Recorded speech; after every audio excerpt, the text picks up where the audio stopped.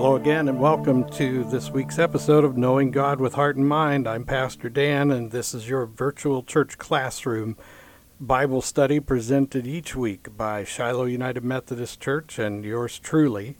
We're out of Jasper, Indiana, and it is my pleasure, as always, to share the microphone with my daughter Bethany as we study the book of Revelation. We have a special Bible study podcast today. At the Shiloh United Methodist Church this past Sunday, we had a live recorded Q&A session where we let people ask their questions, and we had some discussion, and we're going to play a portion of that for you on this week's episode so you can hear maybe your own voices, but we're going to hear the conversation that was conducted at Shiloh United Methodist Church on Sunday, July the 29th. At about 9 o'clock in the morning. This is episode 17.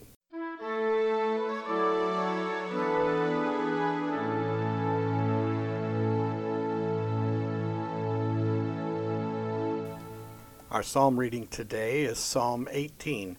Psalm 18 is described in the Bible as, for the director of music, of David, the servant of the Lord. He sang to the Lord the words of this song, when the Lord delivered him from the hand of all his enemies and from the hand of Saul. He said, I love you, Lord, my strength. The Lord is my rock, my fortress, and my deliverer. My God is my rock, in whom I take refuge, my shield, and the horn of my salvation, my stronghold. I called to the Lord, who is worthy of praise, and I have been saved from my enemies. The cords of death entangled me. The torments of destruction overwhelmed me. The cords of the grave coiled around me, and the snares of death confronted me. In my distress, I called to the Lord. I cried to my God for help. For from his temple, he heard my voice. My cry came before him into his ears. The earth trembled and quaked, and the foundations of the mountains shook. They trembled because he was angry. Smoke rose from his nostrils, consuming fire came from his mouth. Burning coals blazed out of it. He parted the heavens and came down. Dark clouds were under his feet. He mounted the cherubim and flew. He soared on the wings of the wind. He made darkness his covering, his canopy around him, the dark rain clouds of the sky. Out of the brightness of his presence, clouds advanced with hailstorms and bolts of lightning. The Lord thundered from heaven. The voice of the Most High resounded. He shot his arrows and scattered the enemy. With great bolts of lightning, he routed them. The valleys of the sea were exposed, and the foundations of the earth laid bare. At your rebuke, Lord, at the blast of breath from your nostrils. He reached down from on high and took hold of me. He drew me out of deep waters. He rescued me from my powerful enemy, from my foes who were too strong for me.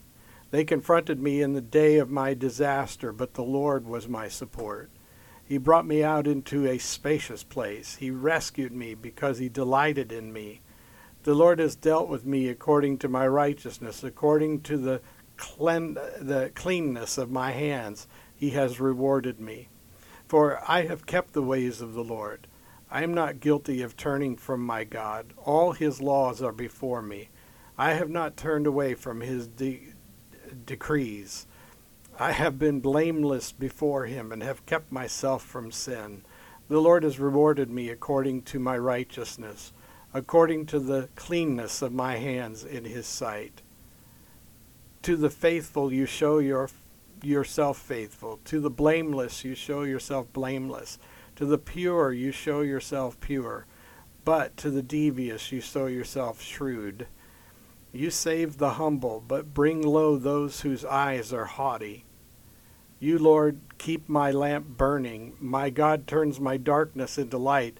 With your help I can advance against a troop. With my God I can scale a wall. As for God, his way is perfect. The Lord's words is flawless. He shields all who take refuge in him. For who is God besides the Lord? And who is the rock except our God? It is God who arms me with strength and keeps my way secure. He makes my feet like the feet of a deer. He causes me to stand on the heights. He trains my hands for battle. My arms can bend a bow of bronze. You make your saving help my shield, and your right hand sustains me. You help me.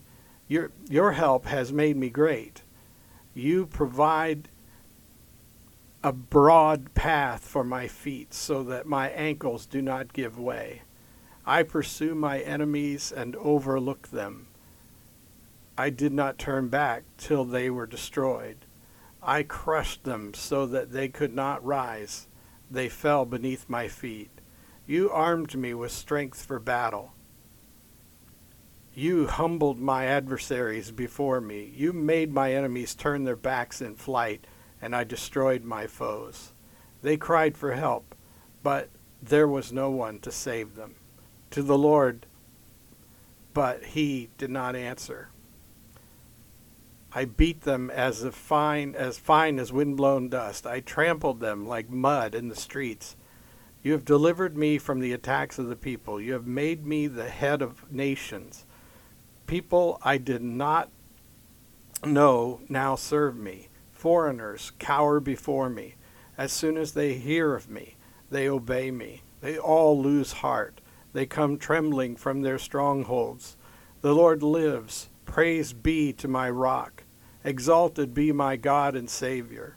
He is God who avenges me, who subdues nations under me, who saves me from my enemies. You exalted me above my foes. From a violent man you rescued me. Therefore I will praise you, Lord, among the nations. I will sing the praises of your name. He gives his king, great victories. He shows unfailing love to his anointed, to David, and to his descendants forever.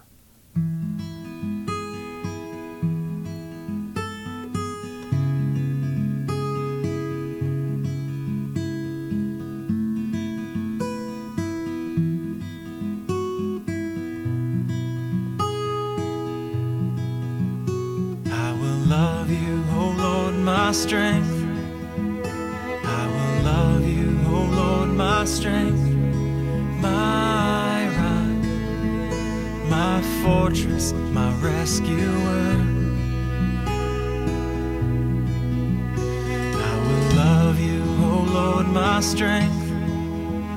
I will love you, O Lord, my strength, my God, my strength, in whom I trust.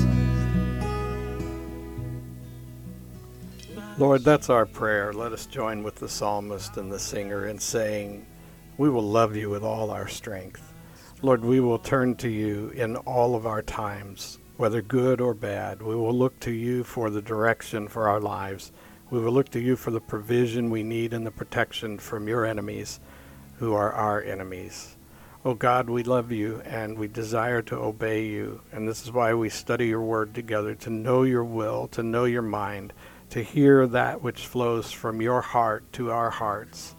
Oh God, bless us as we come together in this place of prayer and study. Especially we pray in Jesus' name. Amen. Be safe from my enemies. The cords of death were wrapped around me. The floods of ungodliness made me afraid. The sorrows of hell surrounded me, and I was taunted by the jaws of death. And in my anguish I called on Yahweh. My cry came before him into his temple. And when my cry came to his ears.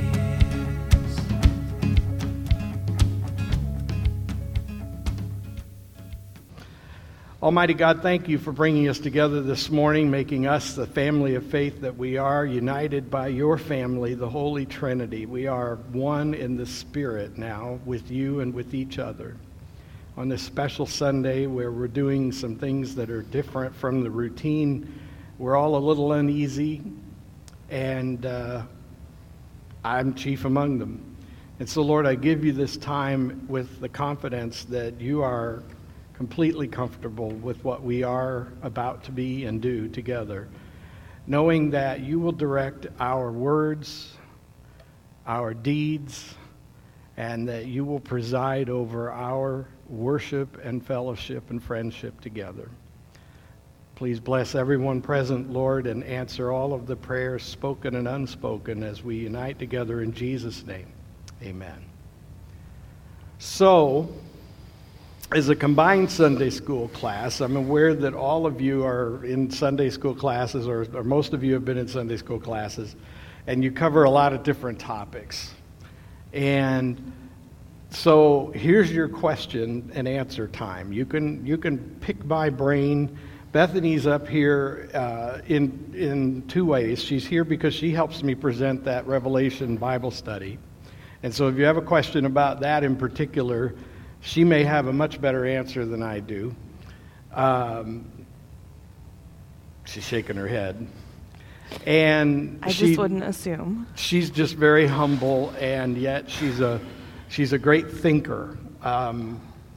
If I were going to give you some basic guidelines for Bible study, one of the most significant and important things I could tell you is learn your critical thinking skills.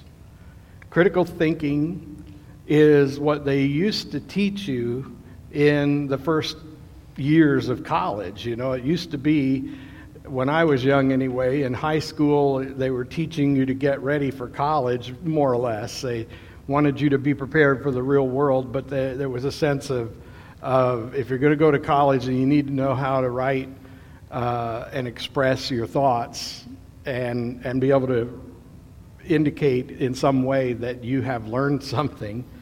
And then in college, they're trying to teach you to develop a thesis and process it, you know. And so as you go into the higher levels of higher education, postgraduate, that kind of thing, the idea is that you're trying to demonstrate your ability to think.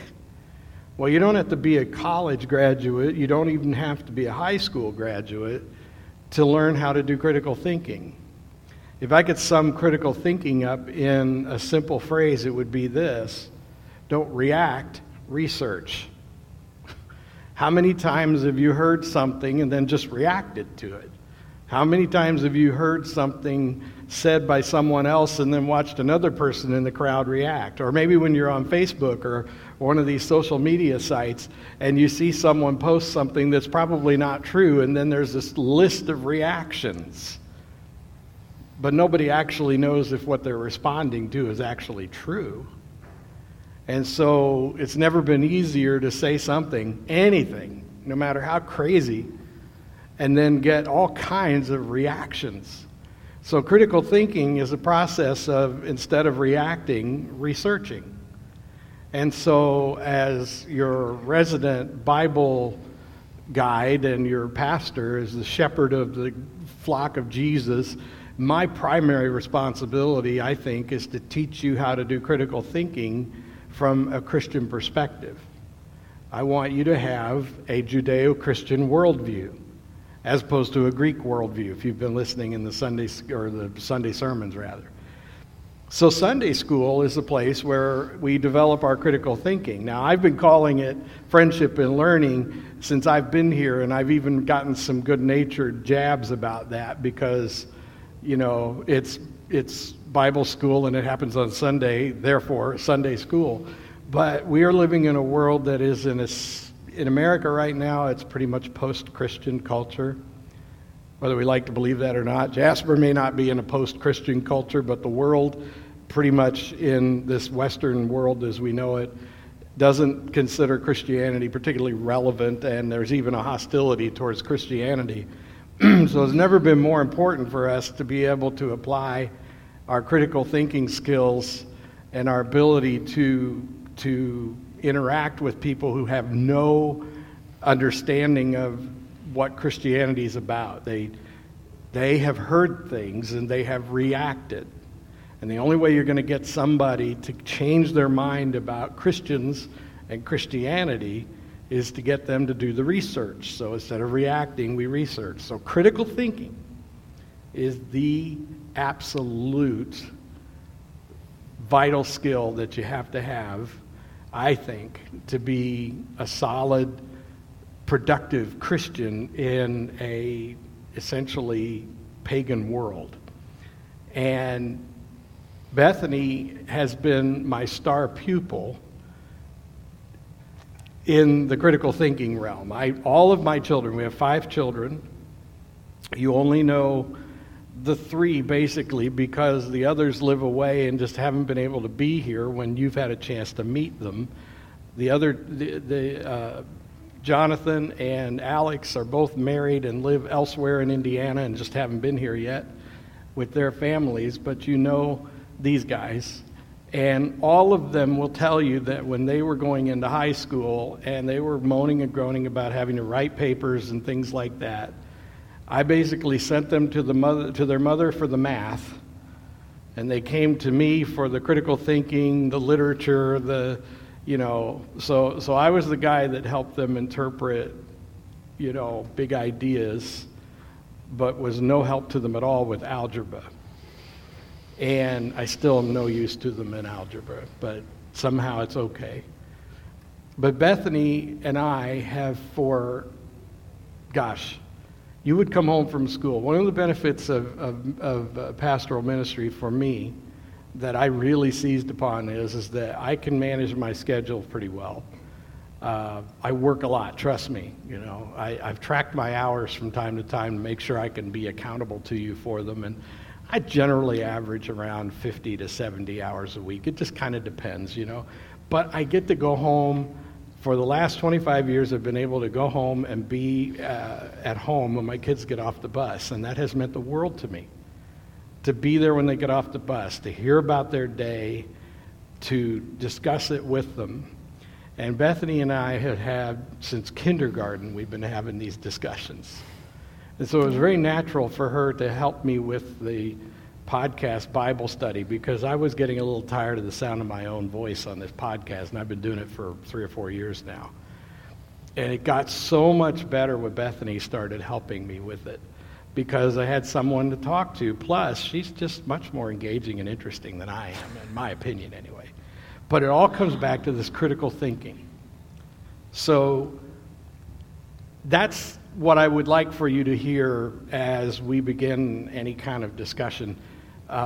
Somebody was just talking to me about 8 o'clock or so about today's reading for the service from Revelation 5. And I went into my rant, Bethany. They haven't heard you speak yet. Why don't you do your version of my rant? Tell them what Dad usually rants about Revelation. Go ahead. Which thing? Well, what's the first rant you always hear when I go off about Revelation? Oh, how people say Revelation. Well, go on. Okay. He doesn't like it when people say Revelations, and he rants about it. That's the first one. And do you have a problem with people assuming that Revelation's really dark and terrifying and horrible and everything bad happens and it's just like the most awful thing ever? Because it's not, and Revelation chapter 5 is really, really beautiful and pretty and nice. Thank you. Was that a good sum up? Yeah, you've done well. So in every church except Shiloh so far, sooner or later someone will come up to me and they'll say, Pastor Dan, do you ever preach on Revelations? Now, I'm sorry for being condescending, but it's really funny because when I hear that, I know right away that this is a person who probably hasn't read it, but they've heard a lot of really exciting preaching from Revelations. And I like the Bible. I love the Bible, if you haven't figured that out. I love the Bible, and I read the whole Bible. And I haven't introduced this program here yet, but there is, I promise you, on the horizon, a plan for us to have a church-wide reading of the Bible in 90 days. It can be done. I've led other churches through this. My family's done it. You can read the entire Bible in 90 days. And it's important to read the entire Bible sooner or later Because if you don't, you miss the big picture. You don't realize until you read the whole Bible that this is one story. It's 66 books and roughly 40 authors, okay? But it's one story that has been compiled by the Holy Spirit over time. And that's what you realize when you read the whole Bible. And so when I hear people wanting to single out particular verses or single books or particular things, I feel like what they're doing is cherry picking the most exciting and interesting parts that and there's nothing wrong with that as a beginning, and I hope none of you feel hurt by what I'm saying. I'm just challenging you to grow into your relationship with God through the Bible. And what you'll find after you've read the whole Bible is that you'll go back and look at Revelation and you realize very clearly that it is the final chapter of the story.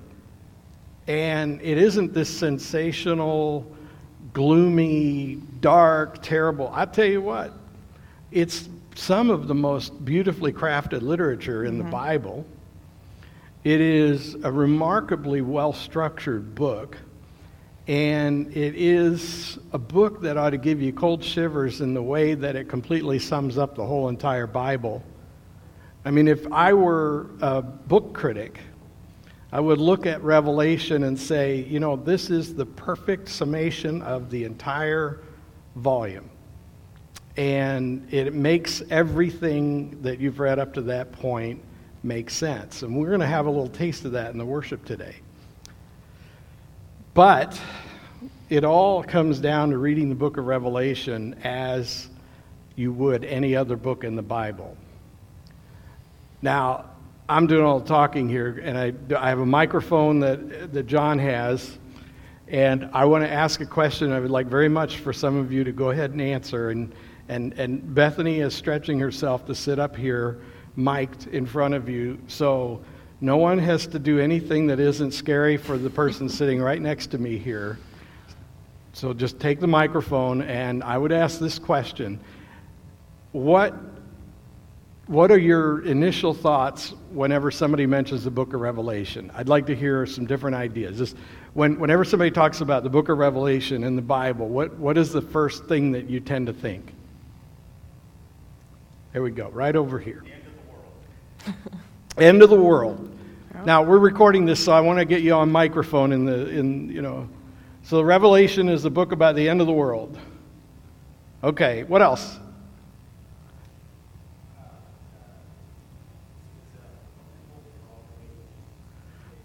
All right, I want you to say that again so everybody can hear you with the microphone. Thank you so much. It's a book of hope for all believers. A book of hope for all believers. Cool. What else? No bad answers, because I'm really just curious. What do you think of when you hear about that book? So many interpretations. Mm-hmm. Right in front of you, John. Elaine. I need help understanding it. I need help understanding it, yeah. What else? Do you ever try to avoid the book? I've heard that a lot of people have gone to church all their life and they've never heard anybody talk about it in church or in the... it's kind of funny. I served a church that will go unnamed, where there was a Sunday school class that had been same half a dozen or so people at its core for 20 years. And they basically went back and forth from studying Revelation to the book of Daniel, and then back to Revelation, and then back to the book of Daniel. You might say they were obsessed with the end of the world. And I decided to preach from Revelation in that church, and boy, did it mess with their heads. But I'll just let you figure out why. Any other initial thoughts on the book of Revelation? Go ahead, John. Jesus Christ. Oh, hello. Hey. Yeah, the coming of Jesus. The coming of Jesus. Thing. Yeah. Why don't you think, tell me why you think, John, you can start. Yeah. Why do you think preachers especially avoid the book of Revelation? Well, I think that people don't want the world to end. They want it to keep going. And I've run into people where they're just kind of like, hey, I'm okay with Jesus coming back, but I want him to come back after my life is done. And it's like, man, we should, and I've felt that way before, but I think that's just hard for people to accept. They should be looking forward to Jesus coming back because he's going to set all things right. And I think for a lot of people, especially pastors and preachers, it's difficult to interpret. And that's probably one of the hardest things out of the whole book is there's so many mixed messages. And since there's no definitive thing that we can agree on, people just avoid it. Yeah. I like that. What else? Anybody else have a thought on that? Why do you think? Because I find that there are basically two camps. There are people like my Sunday school class at that other church that can't stop looking at it. And it's like they're fixated on the end of the world. But then you got a whole other camp where it's like we're not even going there. That book's too mysterious. What else? Any other thoughts on that? Can I say? Well, of course you Okay. can. I think that it's with pastors especially, it's both of those things, because either it's a really big draw to get people in the door to talk about the end of the world, or they want to avoid talking about the end of the world and talk about all the pretty fun stories in the Bible and the good, happy stuff to get people in the door. Yeah. It's like it's either scary and we're not going to go there because people don't want to talk about the end of the world, or it's exciting and awesome, and that's when they start maybe interpreting it in ways that it shouldn't be interpreted. Mm-hmm. And people hear the scary stuff that maybe isn't actually in there. Is there anybody that would be willing to admit that they've probably heard more hearsay about the book of Revelation than they've actually taken out of the pages? I mean, you don't have to admit that, but wouldn't you agree that that's a pretty common problem? How many? I think it's the book that's the most abused in popular culture. Yeah, how many So of you you hear a lot read about any it. of the Left Behind books back in the 90s? 1, 2, yeah. I did too. I read the whole series. I thought it was fascinating. What I realized is that it's probably a series of books that was read by more Christians than anybody else, and yet the fundamental premise in the first chapter of the book is that the Christians would be gone. So I'm just saying, if you critically think the Left Behind series, the first question you have to ask is, why were Christians so obsessed with this series? I met Jerry Jenkins in Chicago several years ago, and my impression of him was he's a big city author, who sold a lot of books and made a lot of money. and the impression was just sort of a summation of, Christians will really buy into this story. They'll love it. But the interesting thing is that if you were reading it in a certain way as a Christian, you could say, well, looks like I won't be around for the rest of this. Well, I'm done. And you finish it after chapter 2, you're done. And there's no 10 more books. But so what does that say about Christians? There's this fear, I think, that we're going to suffer and we're going to go through hard times, that we're going to have to endure terrible things. Who's the oldest person in the room right now? Can I pick on you if you're over? Is there anybody over 80? Anybody over 80? Okay. All right. Anybody over 75? I understand. But that's because we're thinking like Greeks when we're sensitive about age, because in Judeo-Christian biblical culture, people who are old are to be revered and honored and admired and to be sought after for their wisdom. And I'm about to prove that point. So, as possibly our elders in this case, would you two tell me, have you been through some hard times in your lives? Have you seen some really bad times in the economy? Have you seen our nation at war? Tell us about some of the terrible things that have happened in your lifetime. We had a point when we had 2 children in college, 1 yet to go, and no income for a period of about a year. Then we took on a huge debt to try to bring in some income. It all turned out well, but it was very difficult. Bill handled it much better than I. Yeah. So that was a personal hard time. What was going on in the world during your life that was the most frightening? 18% interest at the time. That was very frightening because many times we took no paycheck out of the business that we had purchased so that we could pay our employees. So, honestly, that was in 88. Mm-hmm. So somebody help me with what was going on in the world at that Well, time. let's see. In 88, you had the Challenger had exploded. We had the Iran-Contra, which was where it looked like Reagan was doing dirty deals with the Ayatollah Khomeini and people like that. We had another oil embargo likely to happen. The Cold War was still running hot in 88. We hadn't seen there was the fall of the Soviet Union was on the horizon, but with their potential for fall in the Soviet Union, there was a great potential for chaos all the Soviet republics that were breaking off had Soviet nuclear missile silos and things that they were now in control of, and the central government wasn't in control of anymore. It was a frightening time. In 1962, a couple of months before I was born, there was a Cuban Missile Crisis. This is where the Russians were bringing intercontinental ballistic missiles. They were bringing nuclear weapons to Cuba, which is only 90 miles at its closest point from Florida. And they were bringing nuclear missiles into Cuba to point at the United States.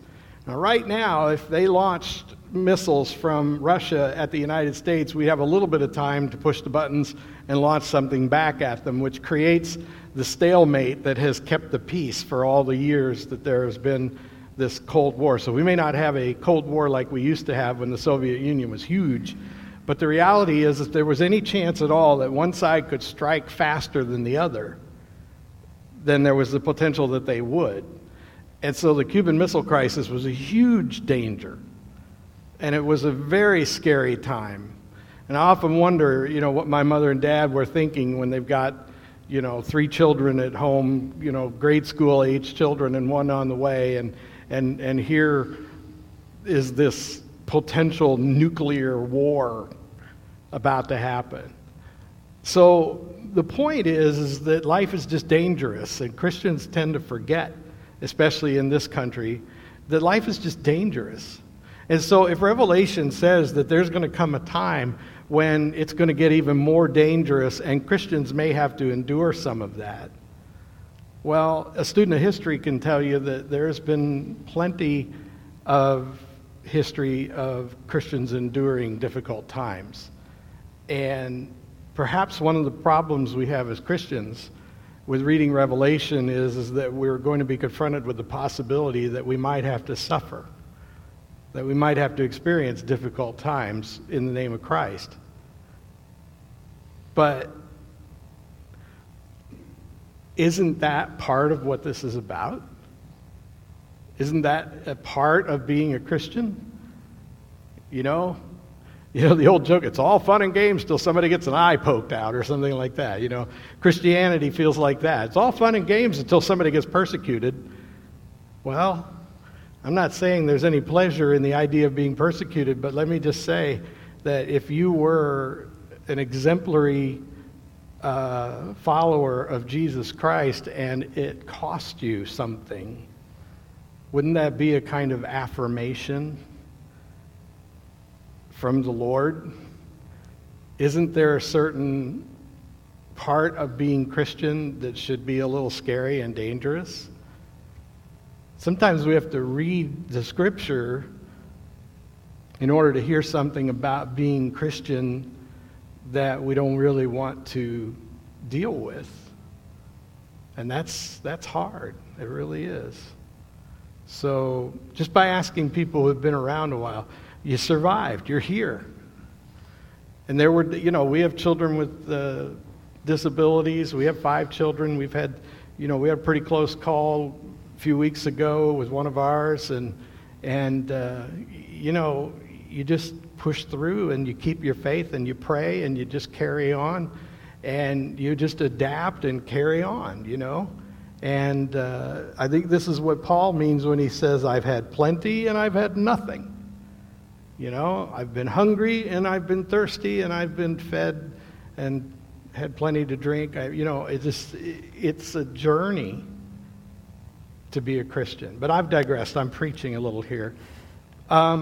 Whenever you start to go to a dark place, I like to remind you that, yes, all that suffering's going to happen, but the millennial kingdom's going to happen, so it's going to be okay. Yeah. So I'll just throw that out there. There's good things to look forward to. It's true. It's true. There's so much good that's out there. Mm-hmm. And this wasn't meant to be a downer, but to simply put it in perspective. Why would we want to know?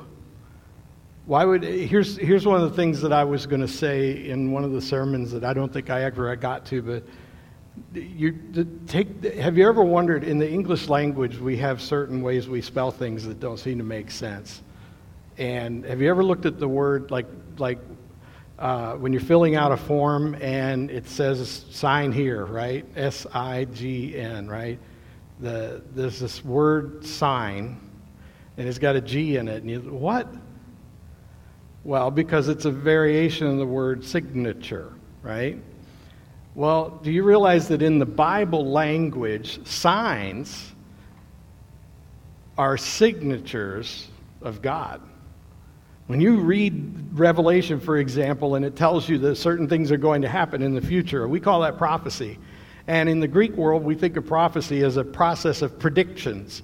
And if the predictions come true, then we go, wow, they're great. Well, if you want that kind of prophecy, you should be reading the tabloids that are in the grocery store at the checkout lane. That's where they get somebody to prophesy or predict what's going to happen.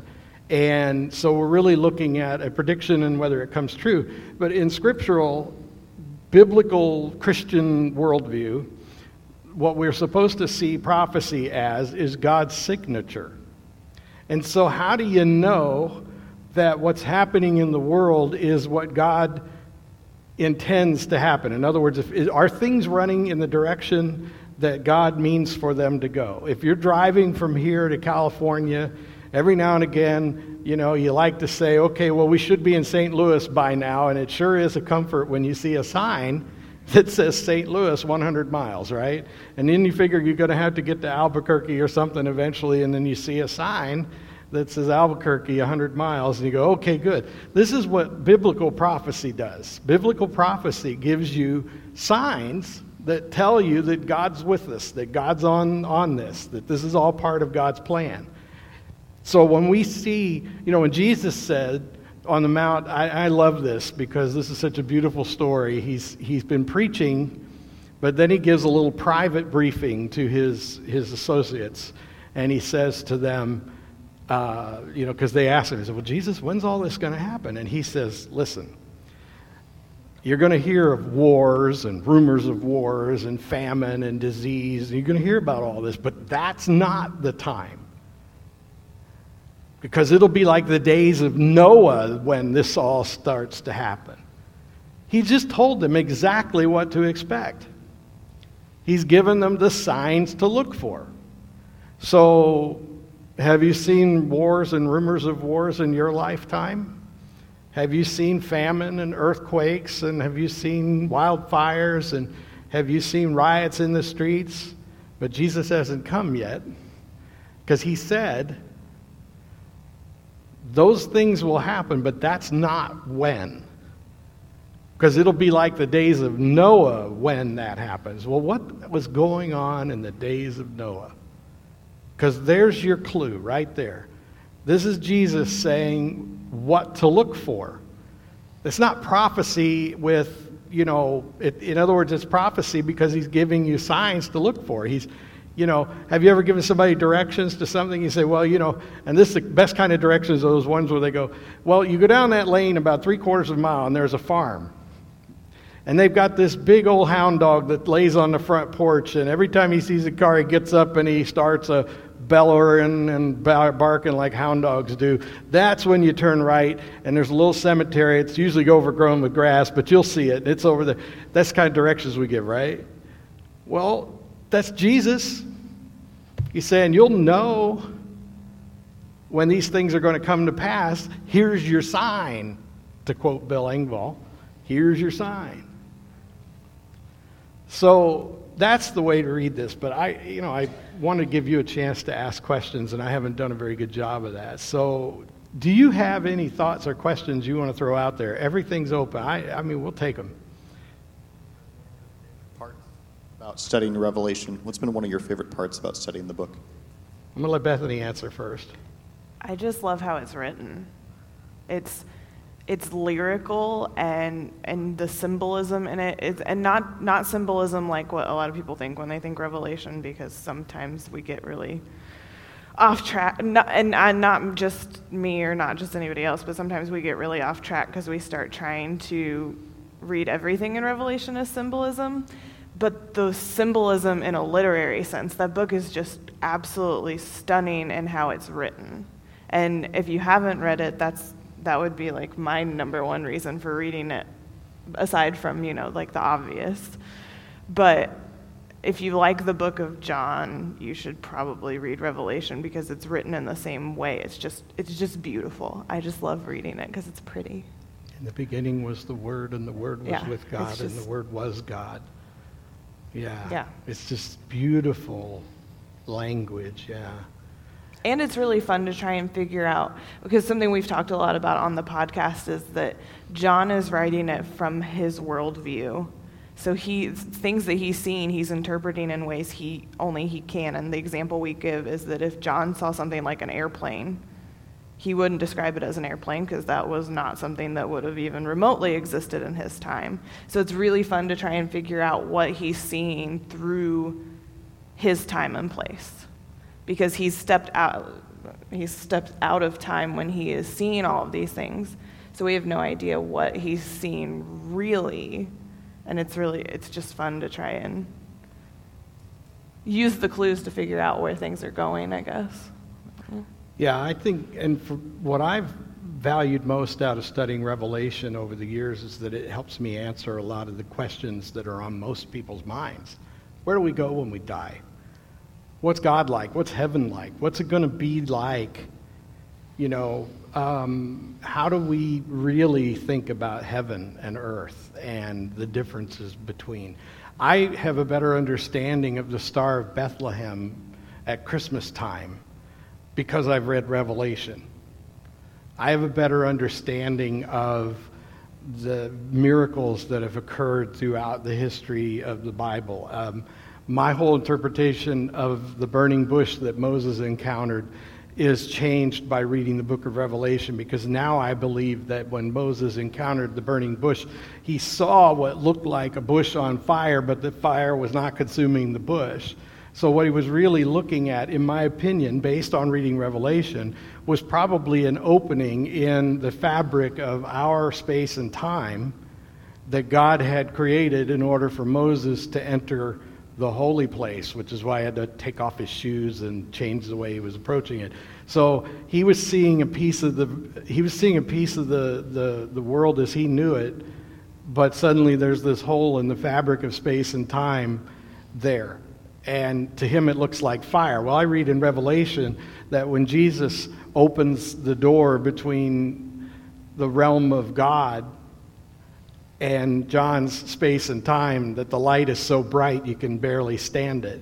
I see where on the Mount of Transfiguration, the three apostles are witnessing Jesus, and he looks like he's whiter than lightning. He's so bright. What is probably happening is that he is in a space between the fabric of our space and time and the timeless environment where God dwells. So what is heaven? What is the throne room of God like? I don't know, because we're in a sort of terrarium, you might say. We're in a bubble of space and time that God has created for us to exist in. And every now and again, he pokes a hole through it so he can talk to us, you know. And it's loud up there, you know. Every time John talks about the throne room of God, he says, when someone spoke, it sounded like trumpets blasting, you know. When I looked, the light was so bright I could barely see. Apparently, our senses have been dulled significantly since paradise, which is kind of interesting because they used to walk in the cool of the evening with God in paradise.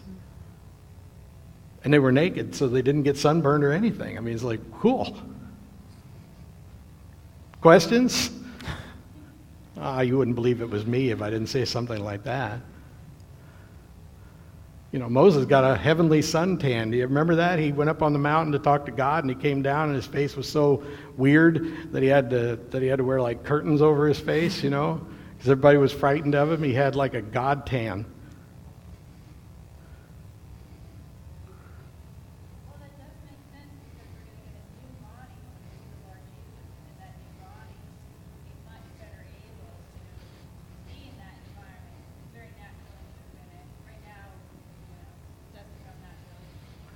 That was wonderful, but nobody heard you because you, except me. Would you mind saying that again, please? I was saying it makes sense that those folks couldn't assimilate very well those experiences because our humanity right now is in a kind of a fallen state. Our bodies aren't what they were in paradise, but one of the Christian promises is that we're going to receive new bodies which can naturally be again in that environment. That will be wonderful. Mm-hmm. So who can tell me where in the Bible we get a little hint at what our resurrection bodies will be like? Come on, it's not a trick question. New Testament where Jesus is saying, spirit doesn't have flesh and bone as I have. Yeah? And so I think there's an implication there's no blood, but there is something tangible to it, and maybe created in God's image. We may be closer than we think, but still don't have a clue. Yeah. Because I think it's beyond what we can fathom. But I think that's one place you have a glimpse of that. Yeah. So it's the resurrected Jesus that gives us a picture of what our resurrected bodies will be like. And apparently locked doors and windows don't make a whole lot of difference to the resurrected person because they just come on in anyway. Mm-hmm. I think it's going to be cool. I think it's going to be awesome. So the Bible, if you read the whole book, you get really great understandings of these things, don't you? So have you ever thought about what heaven would be like? Come on, I know a lot of us think about that. Has anybody ever thought about what heaven would be like? What's the most heavenly place on earth you've ever seen? Is there a place you've been that was just breathtakingly beautiful? I've seen a few. Mm-hmm. I've seen mountains in the high country that I've hiked up in the Cascade Mountains and stood in a mountain pass at about 5,000 feet and just stood there in utter awe. Laura and I sat on a beach in the Caribbean not long ago in our little short vacation we had last winter, and it was just incredible just sitting there on this white sand watching these blue waters out there in front of us, and it was beautiful. What if God made all of this, and so it's tainted by sin, it's messed up, it's imperfect, it's not as loud as it used to be. But what if this is heaven just really dirtied up and messed up? Yes, sir. Yeah. Mm-hmm. Yeah. Yeah, and I love that. Go ahead and say that again for the mic, please. I'm just hoping that nothing changes because the world's beautiful as it is, you know, without sin in it. So. Mm-hmm. Yeah, I think one of the things, Twyla had a question too, that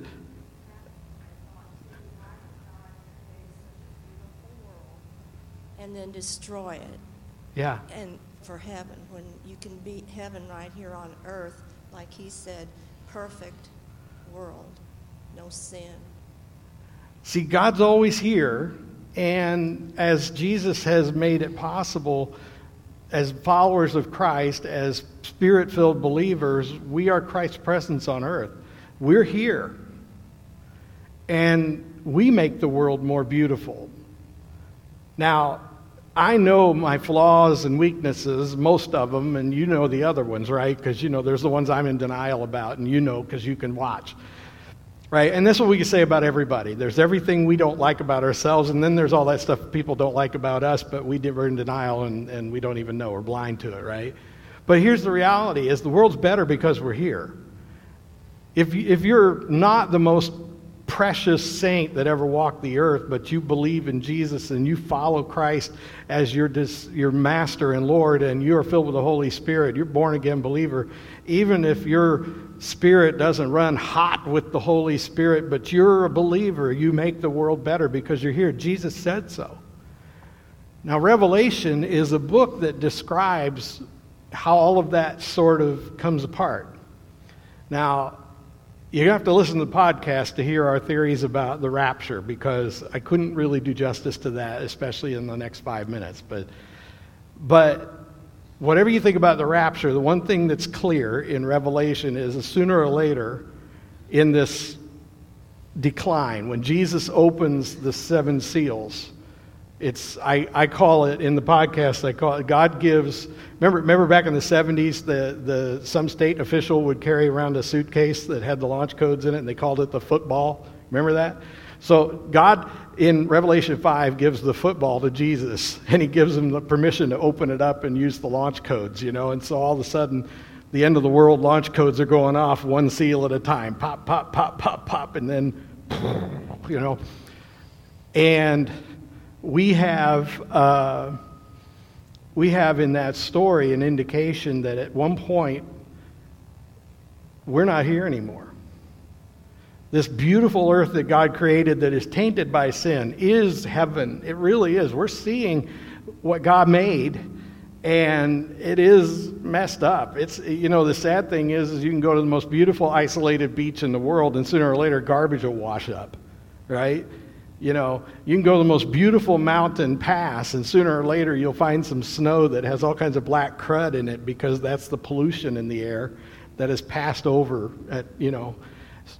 But it's beautiful. It's still God's creation. In Revelation, we see that after those seals start popping, God's influence over the world is pulling out.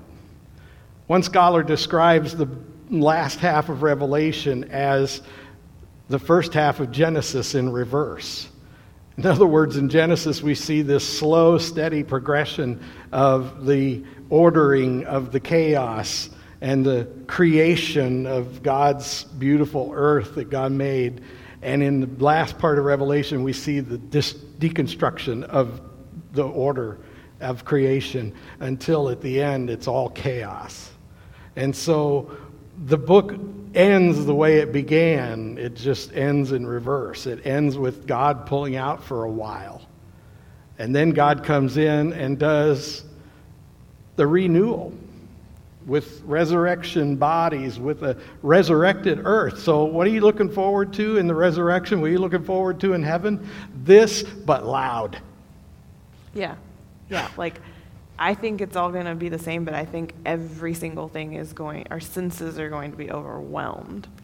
I think colors are going to be brighter. I think sounds are going to be louder. I think, that's what I think about when I think about what heaven's going to be like. I don't really think about, what it's going to look like. Yeah. I just think about how I'm going to react to everything.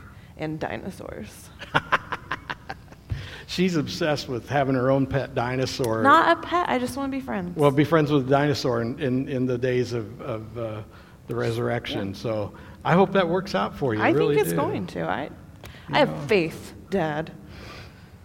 Amen. Mm-hmm. Any final thoughts from anybody before we break to go and worship together? I hope this has been fun for you, and I thank you very much for the attentive listening and enjoyment of it. And God bless you now, and we'll see you upstairs for worship.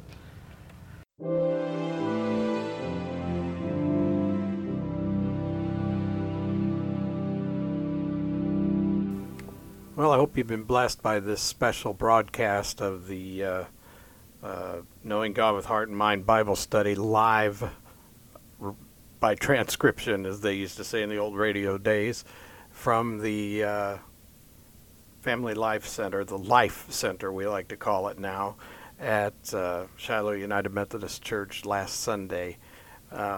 You're welcome at Shiloh anytime. If you're not a regular attender there, we'd love to invite you and join us to a joyous, I actually talk better on Sunday mornings sometimes. I would like to invite you to join us on Sunday morning or anytime to get to know the way that God uses Shiloh United Methodist Church in our community of Jasper, Indiana. If you're from farther away, then I encourage you to be a part of a church fellowship somewhere. Somewhere there are friends eager to meet with you in the name of Jesus Christ and to meet you where you are. And it may take some searching, but you can find a place to be with the Lord, just as we have at Shiloh. Well, that's all that's all we're going to do for now at Shiloh's Knowing God with Heart and Mind podcast today. So do look us up on the internet at shilohum.org. That's SHILOHUM.org. And of course, there's a link in the description of this podcast to our Facebook Knowing God with Heart and Mind group. If you want to join that, just request to join. I'll personally invite you and welcome you, and join the conversation. If you can't be there in person, then join us by way of the Facebook page. For now, God bless you and goodbye.